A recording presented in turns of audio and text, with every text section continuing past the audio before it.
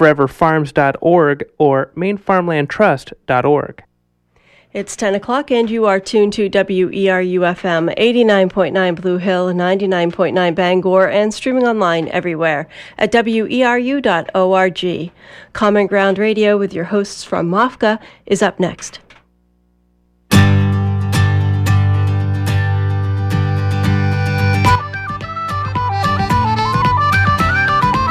Local food and agriculture host. I'll start over. Good morning. Welcome to Common Ground, an hour on local food and agriculture hosted by the Maine Organic Farmers and Gardeners Association. My name is Melissa White-Pillsbury, and I'm the Organic Marketing Coordinator at MOFGA and today's host. This is a monthly show airing on the first Friday of every month at 10 a.m. here on WERU. We're open to suggestions on future show topics and guests, so please contact us with your thoughts and ideas through our website, www.mofga.org. Today we are discussing the meat industry in Maine. As the demand for food from Maine farms has grown, we've seen certain items like seasonal vegetables become readily available through a variety of markets throughout the state. But at the same time, other Maine foods are still relatively difficult to find, and one class of food that falls under that category is meat. One of our guests today is Ben Slayton, co-owner of Farmers Gate Market in Wales. Farmers Gate is a full-scale butcher shop that specializes in pasture-based meats.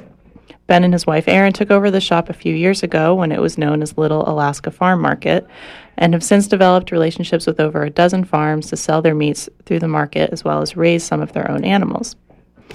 We're also joined today by Tom Gilbert, co-owner of Herring Brothers Meats in Guilford. Herring Brothers has a retail store and a full-time USDA-inspected meat slaughter and processing plant. The company has been in business since the 1920s and is now run by the third and fourth generation, being Tom, his wife Andrea, and their two children. Herring Brothers is also a MOFGA certified organic processor, which means they are one of only a few places in Maine where certified organic farms can bring their animals to be processed. We'll be talking with Ben and Tom today to learn more about the meat industry in Maine, why we don't see as much Maine meat in the marketplace as we do other foods from Maine farms, and the role theirs and other businesses play in growing Maine's meat industry. But before we begin the conversation with our guests, I'd first like to introduce my colleague that's here in the studio and share a few seasonal items of interest about what's going on at MOFGA and beyond. Russell, good morning. Good morning. So Russell Luby, MOFGA's Executive Director, and happy to be here this morning. Happy to have you. A few things that we have coming up for MOFGA is next week we have a home kitchen licensing workshop. It's next Wednesday all day. And that workshop is designed for farmers and others interested in selling foods processed in their home kitchen. The workshop will cover licensing requirements, food safety, and liability insurance topics. So if you're interested in attending that, there are a few slots open, or as of yesterday there were. You can go to our website, mofga.org, for more information on that. MOFGA is also running a film series this winter in cooperation with Maine Farmland Trust and the Sebasticook Regional Land Trust, and those are being held on the first Wednesday of the month, I believe through March, and the films are shown at our education center in Unity, and December's film, which will also be next Wednesday, is The Greenhorns, which is a documentary about new farmers in America. And coming right up, so for many of you, the Agricultural Trade Show is a big event in Augusta, a chance to meet with other farmers, and that is Tuesday, January 10, 11, and Wednesday the 11th and Thursday the 12th, and the Tuesday the 10th is MOFGA's annual meeting and a whole series of programs. So please keep that on your calendar for after the holidays. I'd like to remind you that you're listening to Common Ground Radio, an hour on local food and agriculture, hosted by the Maine Organic Farmers and Gardeners Association. And today's show, we're talking about Maine meat. We'll be taking calls later on in the program, but first, we would like to hear from our guests. In the studio, we have with us Tom Gilbert from Herring Brothers Meats. And joining us on the phone today is Ben Slayton from Farmers Gate Market. Thank you both for joining us today. You're welcome. Good morning. Ben, you there? Oh, hi. I'm here. Good. Maybe we can start out by having each of you introduce yourselves and give an overview of what you do and what role you think your business plays in Maine's meat market. Tom, would you like to begin? Yeah, sure. I'm Tom Gilbert from Heron Brothers Meats in Guilford, Maine. And we employ around 20 people at this point. We have about doubled our size 2 years ago. And our big business at this point is private labeling. We have probably 80 to 100 farmers that we private label for, and they sell their product from stores to farmers markets to out of their house. And it's been nothing but a snowball for us and good business. Great. And you recently went through an expansion? Yes. We about doubled our size in the building and added another smoker. Now we've got 2 smokers going and a 52-foot freezer. So in addition to the cuts, you also do some processed? Oh, yes. We do from Lincoln sausage, and everything we do is basically by hand. I mean, equipment is way overpriced, and we try to buy a little at a time so we don't get too in debt. And Tom, is the bulk of your business beef or pork, or I assume those are the 2 major ones for you, and you do some lamb as well? Right. I'm going to say about 50% pork and 50% beef, and then probably 20% lambs, goats, and of course we do a lot of wild game. So that comes a little problem in October, November. But, in my business, anybody can put a shingle out in November and cut meat or say you're a meat cutter. That's my opinion. But I have to worry about my crew February, March, April, May. And that's why a lot of people don't make it in this business, because I'm always looking for more business for year-round, So we squeeze, and I have a very good crew, very good young crew. Great. That seasonality piece, I think, is something we'll come back to. But first, let's hear from Ben. Hi, my name is Ben Slayton, and I'm with my wife, owners of Farmers Gate Market in Wales. And just to give the audience a bit of perspective, we just got a new freezer that's 14 feet compared to Tom's 52-foot freezer. So we're at the other end of the spectrum. But we are... we work with a network of farms, and we don't do any private labeling. Instead, what we're doing is trying to give farmers that we partner with recognition on the package that we then retail. So a much smaller scale effort, but in many ways similar to what Herring Brothers is doing in terms of giving farms an outlet to broader markets. And do both of you buy livestock from other animals and then from other farms and then resell it? Yes, we do that. Always have done it. I've been in the meat business for 40 years, and we've always bought from local farmers and tried to retail, wholesale, however, to get, to make the farmers so they can get rid of their livestock. And that's all that we do, Russell. And so, Tom, you said you have roughly 80 farms that are the kind of the core of your supply processing partnerships, mostly in Piscataquis County? No, actually, there's not a lot in Piscataquis County. It's kind of all around the horseshoe down around us, from Blue Hill to Skowhegan to Edmonds, wherever they come. I mean, we used to just wholesale animals, and then we got into the niches of smoking, private labeling, and because basically big business took over. So we had to come up with some niches, and that's what we come up with. This was only like probably 10, 12 years ago. And now it's become, like I said, a snowball effect, and everybody is out there trying to peddle their own product, which is a good thing for me.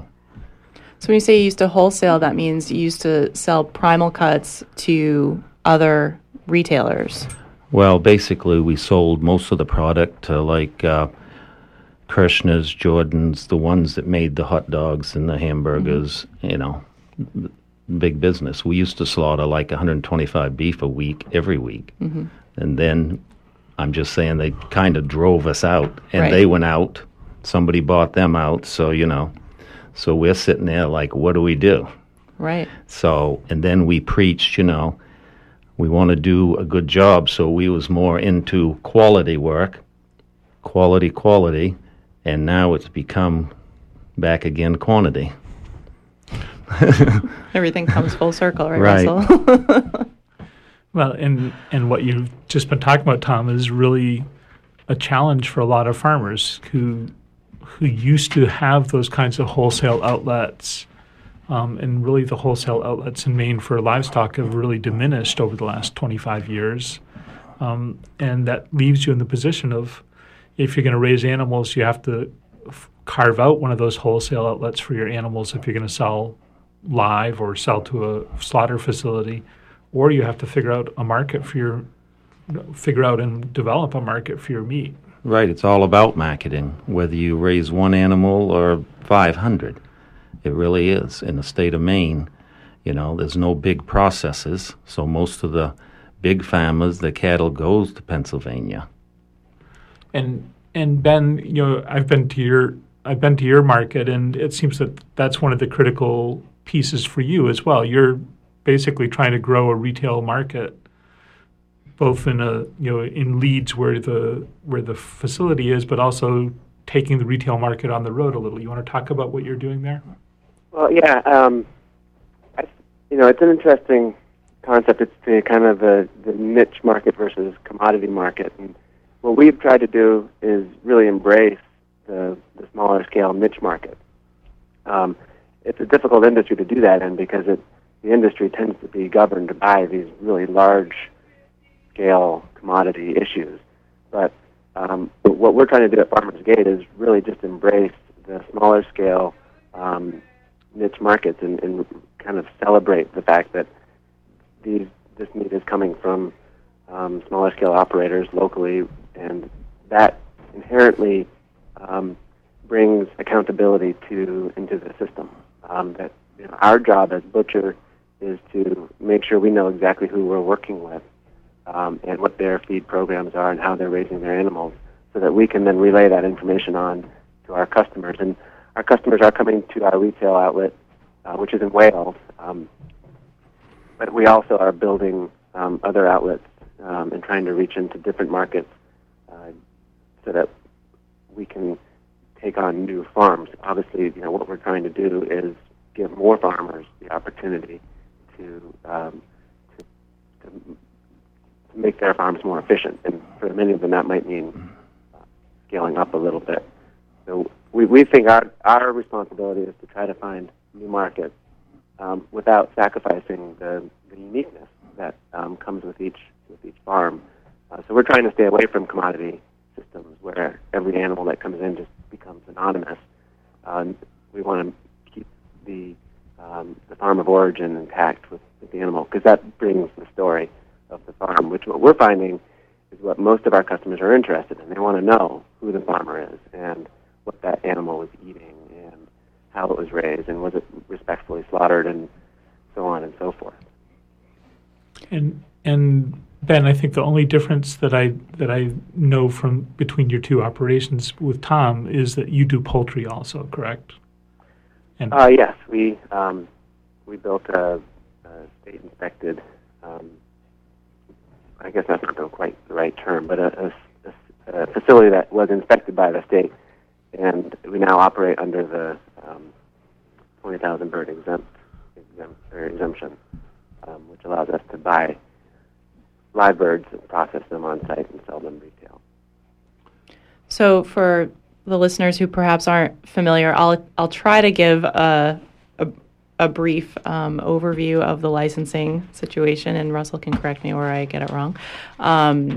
To slaughter and sell meat in Maine, you need to have it done in either a state inspected or a USDA inspected facility, and there are exemptions to that requirement. In poultry, you can either get what's called a 20,000 bird exemption, which means you're processing fewer than 20,000 birds a year, and you've built a facility that meets the same standards as a state-inspected facility. And the other inspection is under 1,000 birds, and that's mostly for farm scale. And again, you have to have a facility that meets the state requirements, but you can do it on your farm without having an inspector there, and you can do up to 1,000 birds a year and sell them direct to your customer. The 20,000 bird exemption, you can still do a resell.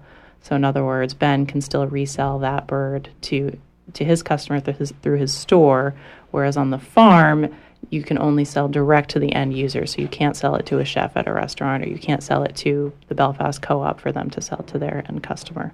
Okay, I'm getting sneers, so I'm not sneers. Raised eyebrows. Yeah, Correction. it's just so no. I think that's the heart of it. But I think the way I would talk about it is, the meat that's moving in interstate commerce is federally inspected. So if it's moving around the country, it's been processed at a federally inspected facility, no exceptions. Over time, the federal government realized that sometimes animals don't actually cross the state borders, and set it up so you could do state inspection programs. And Maine has had those and then given them up, and now has them again.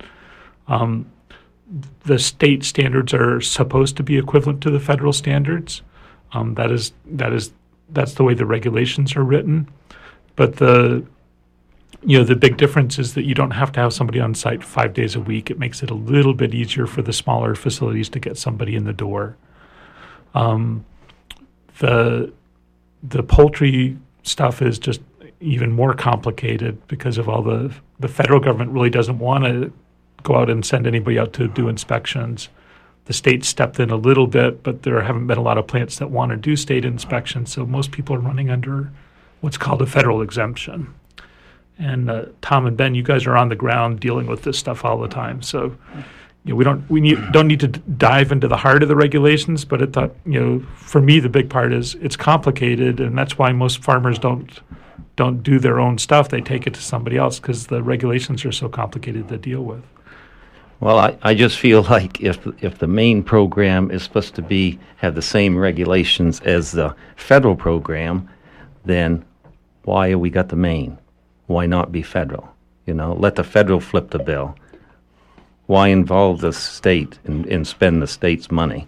I've just always been confused with that Maine meat problem there. Well, I worked for 10 years at the Maine Department of Ag along the way, and one of the big issues has always been that the feds are basically don't want to add more inspectors, so they short people unless you're going to have an inspector in there 5 days a week. You end up on a short rotation, and the state meat program was set up to try to get a cost share going. I think it's helped. That is, there are more plants under inspection than there were before, but it doesn't solve the basic problem of volume and having enough inspectors, and the state doesn't have enough inspectors, and they've been short for the last year plus. Right, because I believe that the slaughterhouses that are under state inspection just has an inspector go from plant to plant, so they're short on their program too. Yeah. But I just feel like some federal slaughterhouses dropped the federal program and picked up the state because I feel like they thought it was going to be an easier program. Not necessarily for any other reason.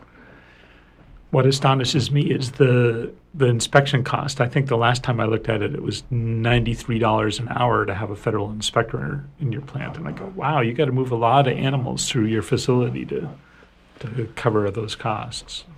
Well, you mean for myself? Yeah, do you have? Just anything over 8 hours. So the first 8 hours are covered. Yes, by the USDA. So it's just anything over 8 hours that I have to pay overtime for. So I try to minimize that because I am under a custom exempt. So after 4 o'clock, I can legally do custom, like your pig, your beef, for your own use, so it don't cost any more. And the term custom that we're talking about is for animals that are taken to a facility and returned to the owner and not going into commerce. Right. And of course, in the coolers, I got to keep them separate and everything else. But with the inspector there every day, because he keeps track of that, make sure I'm doing everything right, because that's his job. Blue tag, red tag, green tag, is this how it all goes? Right. So, Tom, all of your private labeling work, that's all under inspection, correct? Yes, that has to be. In fact, getting back to the private label, not everything I do isn't straight from the one farmer and he's selling his product. I mean, private label means like I could put Melissa's Family Farm and she could actually get the meat from me and she can sell it anywhere. So it's not necessarily, like I said, you can do wholesaling. She could become a wholesaler and have her own label on it, and I could supply all the meat to her. Tom, so that don't mean it's Tom, their. Don't give her any ideas here. It don't necessarily mean it's their product to start with. Right. Interesting. Okay.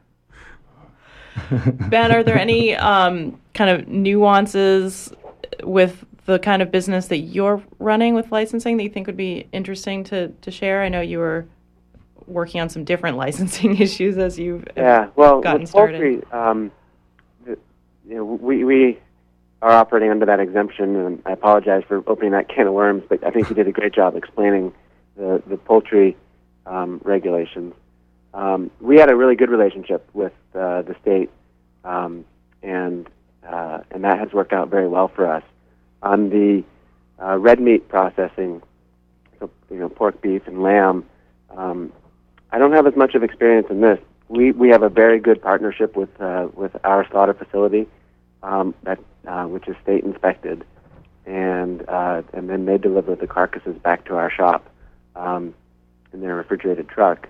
And then because we're doing the bulk of our business direct to consumer, we don't have to have an inspector on site at all, which gives us a lot of flexibility in processing, and we can process into the wee hours if we want to, which has worked out well for us. But we're eventually probably going to have to make a decision on whether we want to have an inspector in the house due to the volume. There's only so much we can sell direct to consumer, and if we want to do more wholesaling or private labeling, that would be one major obstacle for us to take on. So that's why I was asking Tom about his private labeling, because that's a question I'm curious about. But for the current time being, we've steered clear of the inspector issue. But I think there is an exempt, isn't there, like 50,000 that you can wholesale without having an inspector there? Yeah, there is, and we take advantage of that. Okay, and I think it's separated beef, pork, whatever. Each individual species. Right. Yeah, and I think what's really exciting to me about this conversation and about what's happening is that a lot of people in Maine have traditionally raised an animal or two for their families. And, as we've seen the economy changing over the last couple of years, we've actually seen a lot of people trying to figure out if they could turn this into a business. So going from 1 or 2 to 4 to 6 to 8, and then all of a sudden you realize, maybe I don't actually know how to do this, and they start. And then you go looking for a facility, so a Herring Brothers or a Farmer's Gate, and you try to figure out the relationship so that you can move that larger volume of animals into the market. And this is where a lot of the conversations at the state level are, is just, okay, we're starting to rebuild some of the capacity that's been missing for 20 years, where so many of the animals were moving out of state to auction and not really being processed here. And at the same time, the markets are still very small markets. They're the markets at your facilities. They're the chefs that you have relationships with. They're the smaller retailers. But we haven't got the critical mass to be the meat that's in the supermarket for the average person yet. And it's going to take a long time to figure out how to do all those things again. Well, I think you're right, Russell. The most important thing is that there are people out there now, like Tom and myself and a lot of farmers who are at least trying to understand what the rules are and try to figure out how they can work within them. And maybe to some degree at some day change them a little bit so that it's more accessible and possible for Maine to produce more meat and get it more distributed. So it is, I think, an exciting time, but the challenges are still mighty. Well, I think in order to process more Maine beef, I think we have to get like the state involved and put out bids, to handle the state-funded institutions.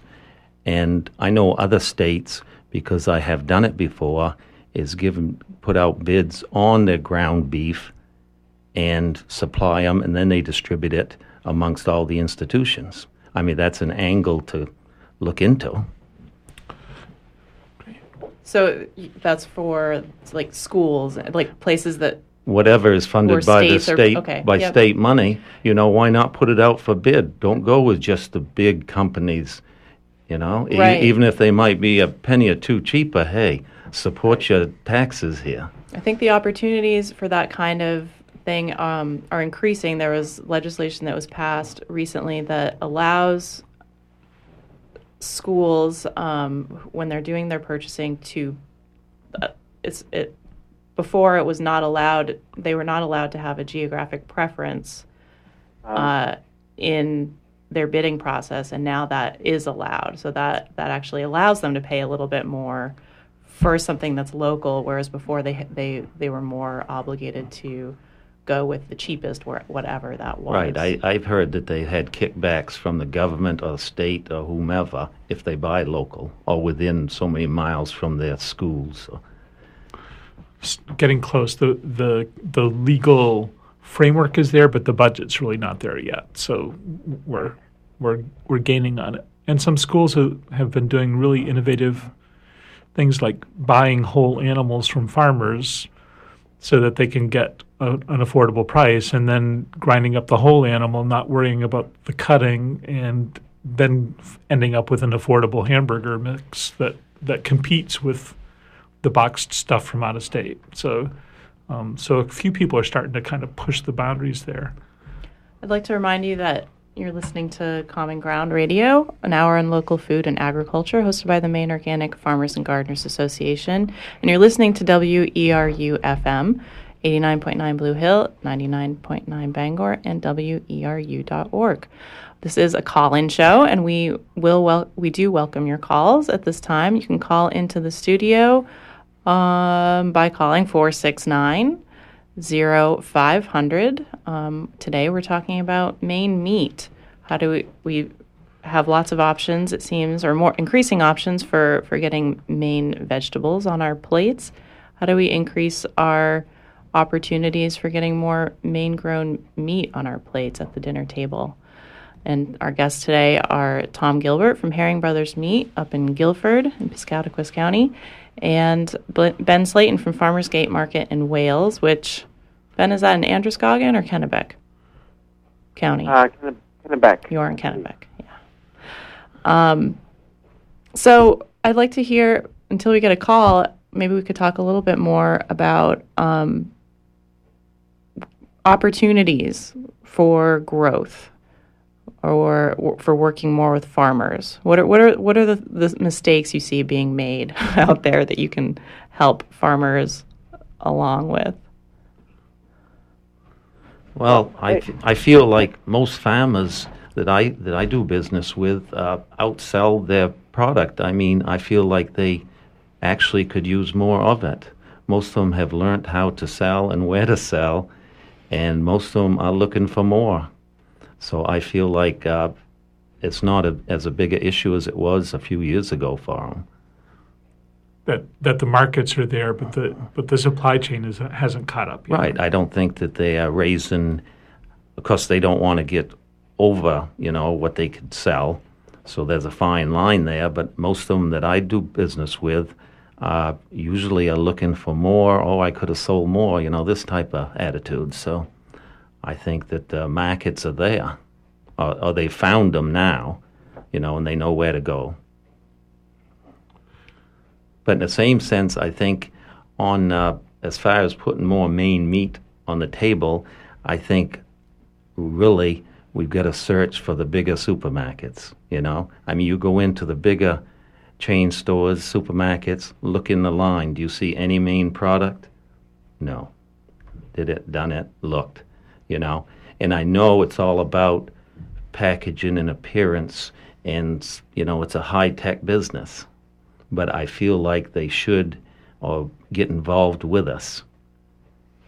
At this point, I'll display my ignorance here. Most grocery stores, supermarkets, they cut up their own primal, like they get carcasses and cut them up, or do most of them not do that anymore? Well, some do, some don't. Basically. Go ahead, Ben. I obviously haven't visited every supermarket, but my impression is that most supermarkets and many butcher shops are getting boxed beef.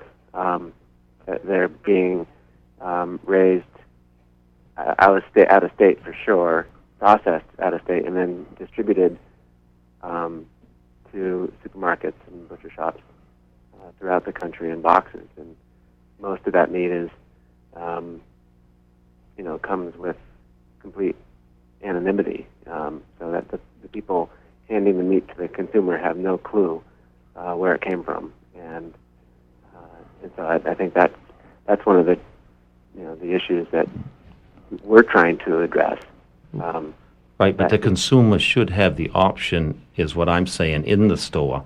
They should have the Maine, or they should have that, and there's no reason why they couldn't buy the box meat from Maine.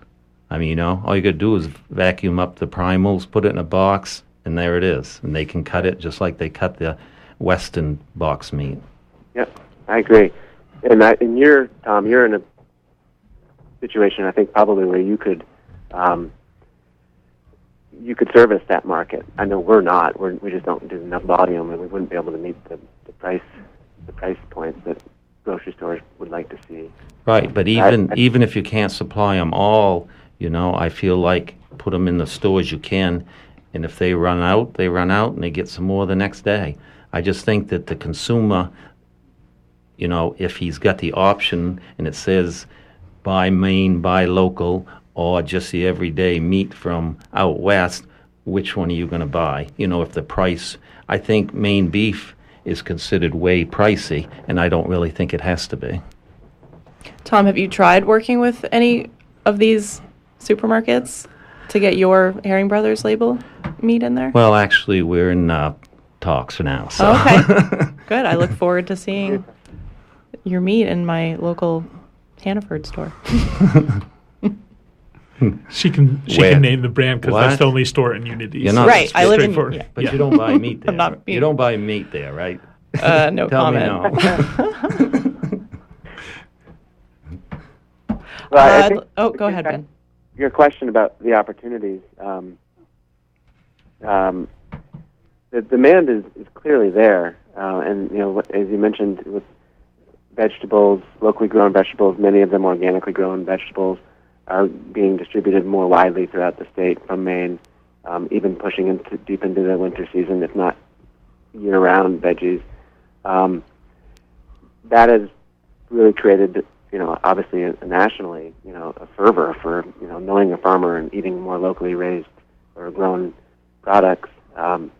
And what I see from the meat industry side is we're lagging behind because meat is largely dominated by big industry, and what that ultimately affects is the price. And but I think that the exciting part is that people are beginning to understand that that there is a value to food, and that more and more people are beginning to get more comfortable paying a little bit more for something that's more local. And so, from a large scale perspective, or kind of an overarching perspective, it's a really exciting time. The opportunity is definitely there. Whenever there's a demand, an increasing demand for something, then it just takes a little creativity and gumption to create your opportunity. Right down in the thick of it, it's really difficult because there's such a gulf between the prices that people are willing to pay and the true cost of producing meat that's locally raised, sustainably raised, organically raised here in Maine. Right. And that's then a big the education is the big project for us. For everyone. The burden everyone. falls on all of us. Yeah. The farmers, the policymakers, we think this is the reason why we're in the business. Butchers have the supreme role of being able to tie together the piece of meat that they're giving to the customer and all the information that has preceded it, like where did it come from and how is it handled, how is it processed. That's there's only one person who can do that, and that's the person who processes the meat and then gives it to the consumer. But that's always been a problem with the big companies in talking with them about the Maine meat is they say there's no consistency, I'm saying let's embrace that. Obviously, we don't want bad product, but it's like the terroir. Like every farmer's going to be a little bit different, maybe, and it's not necessarily a bad thing. Everybody is unique, and you're buying a unique product. Again, you want it to taste good, so we have to make sure that all the producers here in Maine are doing a good job. But that's a market-based situation where if they're producing bad product, it's just not going to ever work, and those producers will fall out. But to have a little bit of inconsistency, I think, is okay. I'm going to interrupt just for a second to remind our listeners that you're listening to Common Ground Radio on WERU-FM, and that we welcome your call today in the studio to ask questions, join in the conversation. The number here in the studio is 469-0500, and today we're talking about Maine meat and all the fun topics around how to get more Maine meat onto Maine plates and the businesses that support that happening. One thing that one of you, I can't remember who, mentioned that I thought was interesting was about how many butcher shops aren't doing actual butchering. And I know in Maine, farmers markets are defined by state statute, and it sounds like maybe butcher shops could use the same kind of, not regulation, but at least definition, that you actually have to cut meat to call yourself a butcher shop. That's interesting. I hadn't thought about it that way. One of the things we're most proud of at Farmers Gate Market is that we have a rail system, and there's a lot of carcasses. We've defined butchering. We're getting a little bit of a funny interpretation of your speech. Can you repeat that?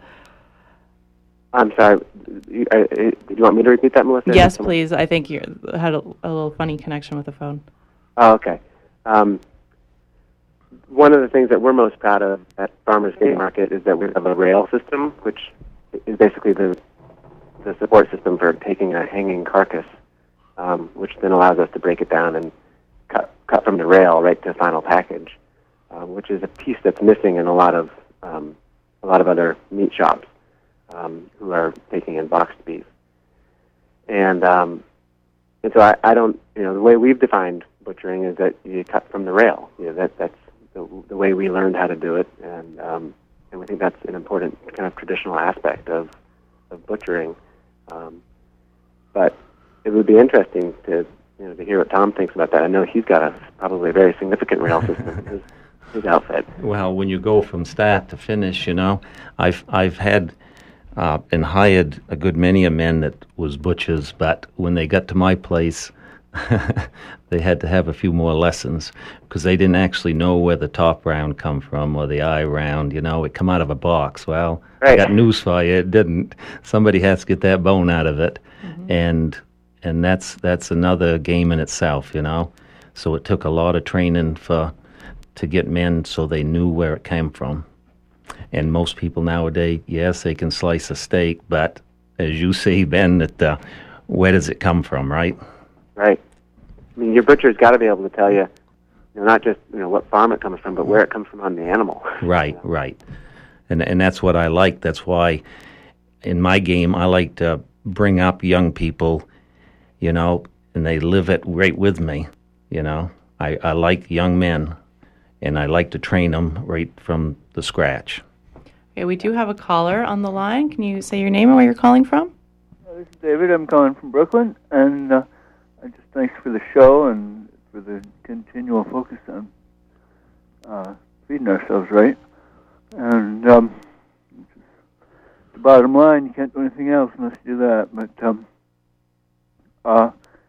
the meat, when I grew up down on the edge of Pennsylvania, Dutch country in Pennsylvania, the Amish land, we raised, the neighboring farm would sell us a small steer pretty regularly, and we'd, stake it and water it and grain it and move it from place to place every week, and it was something that was my job as a teenager to take care of that steer.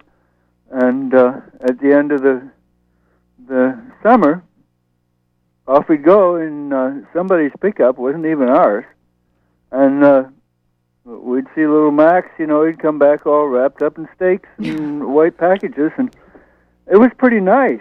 I just wonder how far, because I haven't tried to do that here in Maine at all, though I'm tempted to and would like to in the future if I live long enough, be able to reconstitute that way of getting my meat, because I think there are plenty of steers available, and Lord knows there's plenty of grass available, and I wonder if there's plenty of butchers available. I just wonder what the scene is like out on your end of the line, whether you've got enough of a capacity, whether this is something that as a self-sufficient community we really need to look at more closely, how to amp up our butchering facilities so that we could deal with that kind of an eventuality where, I know the 4-H does it, but I'm talking about a lot more people than do the 4-H eventually. As we come more towards self-sufficiency. Okay, thanks. Thanks for your call. If we'll get you off the lines because we only have one line for incoming calls, but we'll discuss your question. Thanks. Well, I'm booked up right now until Christmas, which isn't really that far away. Okay, but I'm going to say like 5 years ago, I pretty well took them as they called, but that just showing you the snowball. Everybody's raising more and more of their own because they want to know what they're putting in their stomach, what they're eating. So it has become a little more hectic in the month of August through December. But there's a case, too, where everybody wants to slaughter in the fall. So what does the local butcher do February, March, and April? So, so that's why we crowd and do all we can, all of us butchers, in these months, for those slower months. I'd like to give my special thanks to you for being here today, knowing that this is a very busy time of year for you. Yeah, the place where I've taken my animals for custom slaughter for my own use is, basically there's no openings unless, when the animal is born, if you haven't booked the animal, you might as well just figure you're sometime deep into the winter before you're taking it in. Right, but if you do this every year, I feel like, you should be calling early enough. Don't wait until tomorrow. And I get a lot of that, Hey, you raise the pig in the spring, you're going to do it in the fall. Call it in. Yeah, it's. I know. I hear over and over that that's a huge constraint for facilities all over the state. We do have another call on the line. Can you give us your name and where you're calling from? Sure. My name is Bob, and I'm calling from Blue Hill. Hi, Bob. We have a question or something you'd like to share with us? Yeah, well, I just wanted to thank you for putting on the show about meats. A lot of these type of shows center more around vegetables, and so it's good to hear something about meat. And for my 2 cents, yeah, we could use more butchers. I go to Herring Brothers competitor down in North Anson there, and you know, they're just as busy. And when I make my appointments, I usually do it in the spring for the whole year. And I direct sell virtually all of my beef and pork through newsletters and farmers markets and things like that. So the demand is definitely there. The one big problem I see with beef especially is we're never going to be able to compete with beef that's imported from the West, because it is a lot more expensive to grow here, especially if you're grass-based, because you're feeding hay 6 months of the year. And unless you have enough land to produce your own good quality hay, it's tough. I mean, that's the big struggle. And so I guess that's my comment, and I'll jump off and you guys can talk. Thanks for your call, Bob. Yeah, I think that's an interesting observation, that just the nature of the meat that's being raised in this part of the country is different from feedlot beef. You know, a lot of Maine young stock traditionally have gone to the Midwest to become feeder cattle. Now, the last few years, more of those animals are sticking. That is, they're staying in Maine. But we don't have the huge grain infrastructure of Iowa or Illinois, and we don't have 30 and 50 and 200,000 head feedlots, and that's good for the state. But it means if we're going to maintain that kind of really grass-based, diversified livestock production, you have to step up and support it. You can't just say, well, I like that, but then not pay the extra 25 cents a pound to buy the local meat. Because we're all in this together. If we're really going to make a difference, we have to figure out how we're going to support one another, and that means we're going to have to figure out, okay, maybe we're not going to eat quite as much meat, but we're going to eat good meat. This gets back. That's really good. Go ahead, Ben. Really very message. You saying that we're all in this together is absolutely right. There's a lot of farmers that we partner with, and others that we know, who are really putting it out on the line right now. It's expensive, but there's only so high. You can only put the price up so high, but that doesn't keep the cost of fuel or grain or all the other input costs from going up. They're going up at a much higher rate, and so to the extent we can get that education piece out to the consumer, that they should take ownership and feel some pride even in paying a little bit more for a homegrown piece of meat. That's something that we're trying to really celebrate and make it more of a instead of, geez, we're sorry, but we have to raise the price kind of message, more of a, here's an opportunity for you to support a good, strong local, ag economy here in Maine, and come at it from that angle. You're a part of this. We've been talking about the, Maine meat in general, but I think it'd be interesting to look narrow our focus more specifically on organic meats and what you see, either of you see as opportunities in the market for organic meats, or challenges, or the relationships you've been developing with certified organic farms in particular. Well, in my view, I've tried selling more organic meat, but the price, because I'm up in poverty, Piscataquis County, so I just couldn't get the job done. But I do some real good farmers that sell their own product, and like I say, they sometimes say they can't get enough.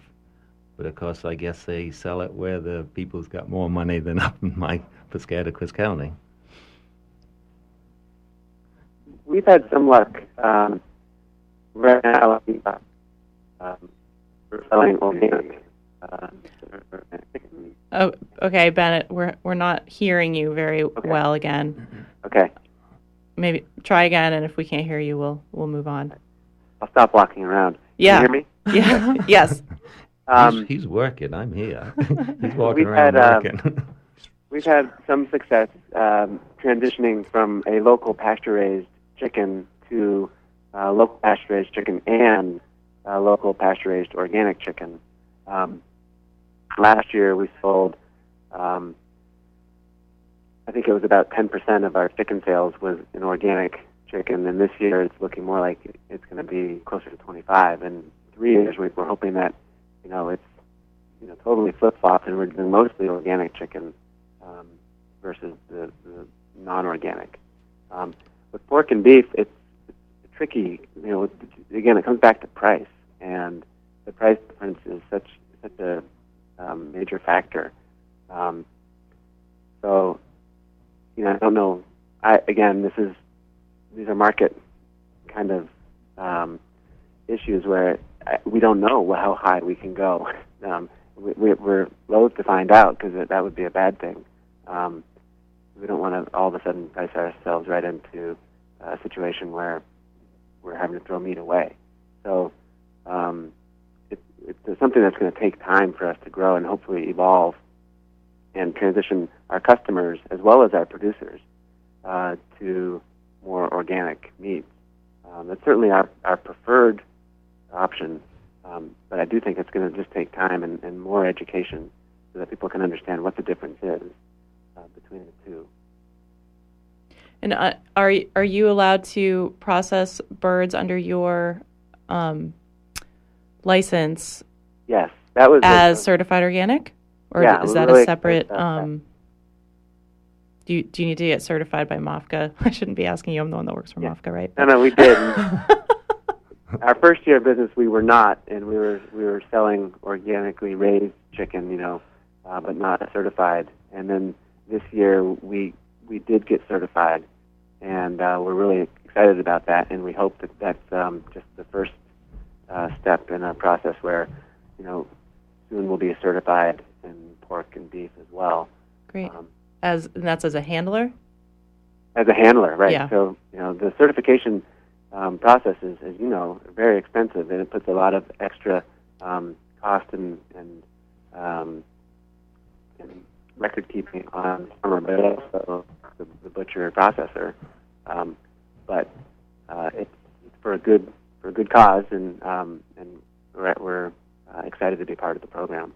But we do get a rebate back from what we have to pay in, which is good. Thank you for mentioning that, Tom. We do have another caller on the line. Could you give your name and where you're calling from? Hi, that's me. Yes, that's you. This is Bill. I'm in Stonington. I've got a small goat dairy, and we put our surplus animals into meat, mostly for ourselves. And been doing it for quite a long time. We used Herring Brothers for quite a few years. They're such a long haul for us, though. But I don't know. I'm tuned in a little late. I don't know if you've already addressed this, but I want to hear the topic or the issue of the humane final care and treatment of the animals that are brought in for slaughter. If anybody's, done anything innovative or thought of any better way to kind of calm the animals, it's always been a big concern of mine. And I'll get off the air and listen for the response. Thanks. Thanks for your call, Bill. Well, because I'm USDA inspected, and you have to handle the animals humanely. That's just one of their jobs, to make sure that everything is done that way. And as far as calming the animal, some people want them slaughtered right off the truck. Some people want to hold them overnight. Some people want to give them grain, pet them, whatever. Everybody's got their own view on that. So, we handle them as calmly as we can, but, we are the slaughterhouse, so everybody thinks that, meat comes in a package, but somebody has to do the dirty job. And that is one of my concerns with my business and other people that want to be butchers, not everybody wants to play in the blood and stuff. So it's always had to find help to do that part of it. And so much of it is attitude. Bill, one of the interesting things is that there is a nationwide conversation about how, humane treatment of animals up to the final moments. And there's one facility in Maine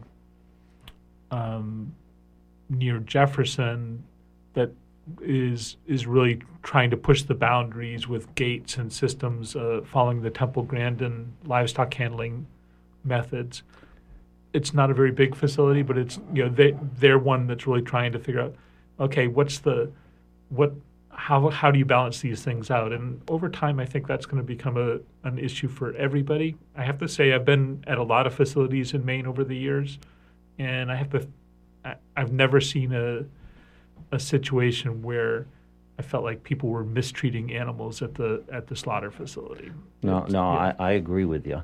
But my son has gone to programs about humane handling, and he put down mats in the slaughter chutes and all the above items. Make sure there's no nails in the pens that they could get hurt on. I believe we are certified by an organization to handle animals humanely. Well, our hour is almost up, and it always goes by so fast. I'd like to thank our guests, Ben Slayton from Farmers Gate Market in Wales, full-service butcher shop, and also Tom Gilbert from Herring Brothers Meats up in Guilford, which is a market and butcher shop as well as a USDA inspected facility. If you have animals you need slaughtered, he's one of your options of only a few. Please be sure to join us next month when we plan to cozy up with our seed catalogs and dream of all the wonderful things we'll be growing next year. That'll be Friday, January 6th at 10 a.m. right here on your community radio station, WERU-FM, 89.9 Blue Hill and 99.9 Bangor. And until then, have a great holiday season and Happy New Year.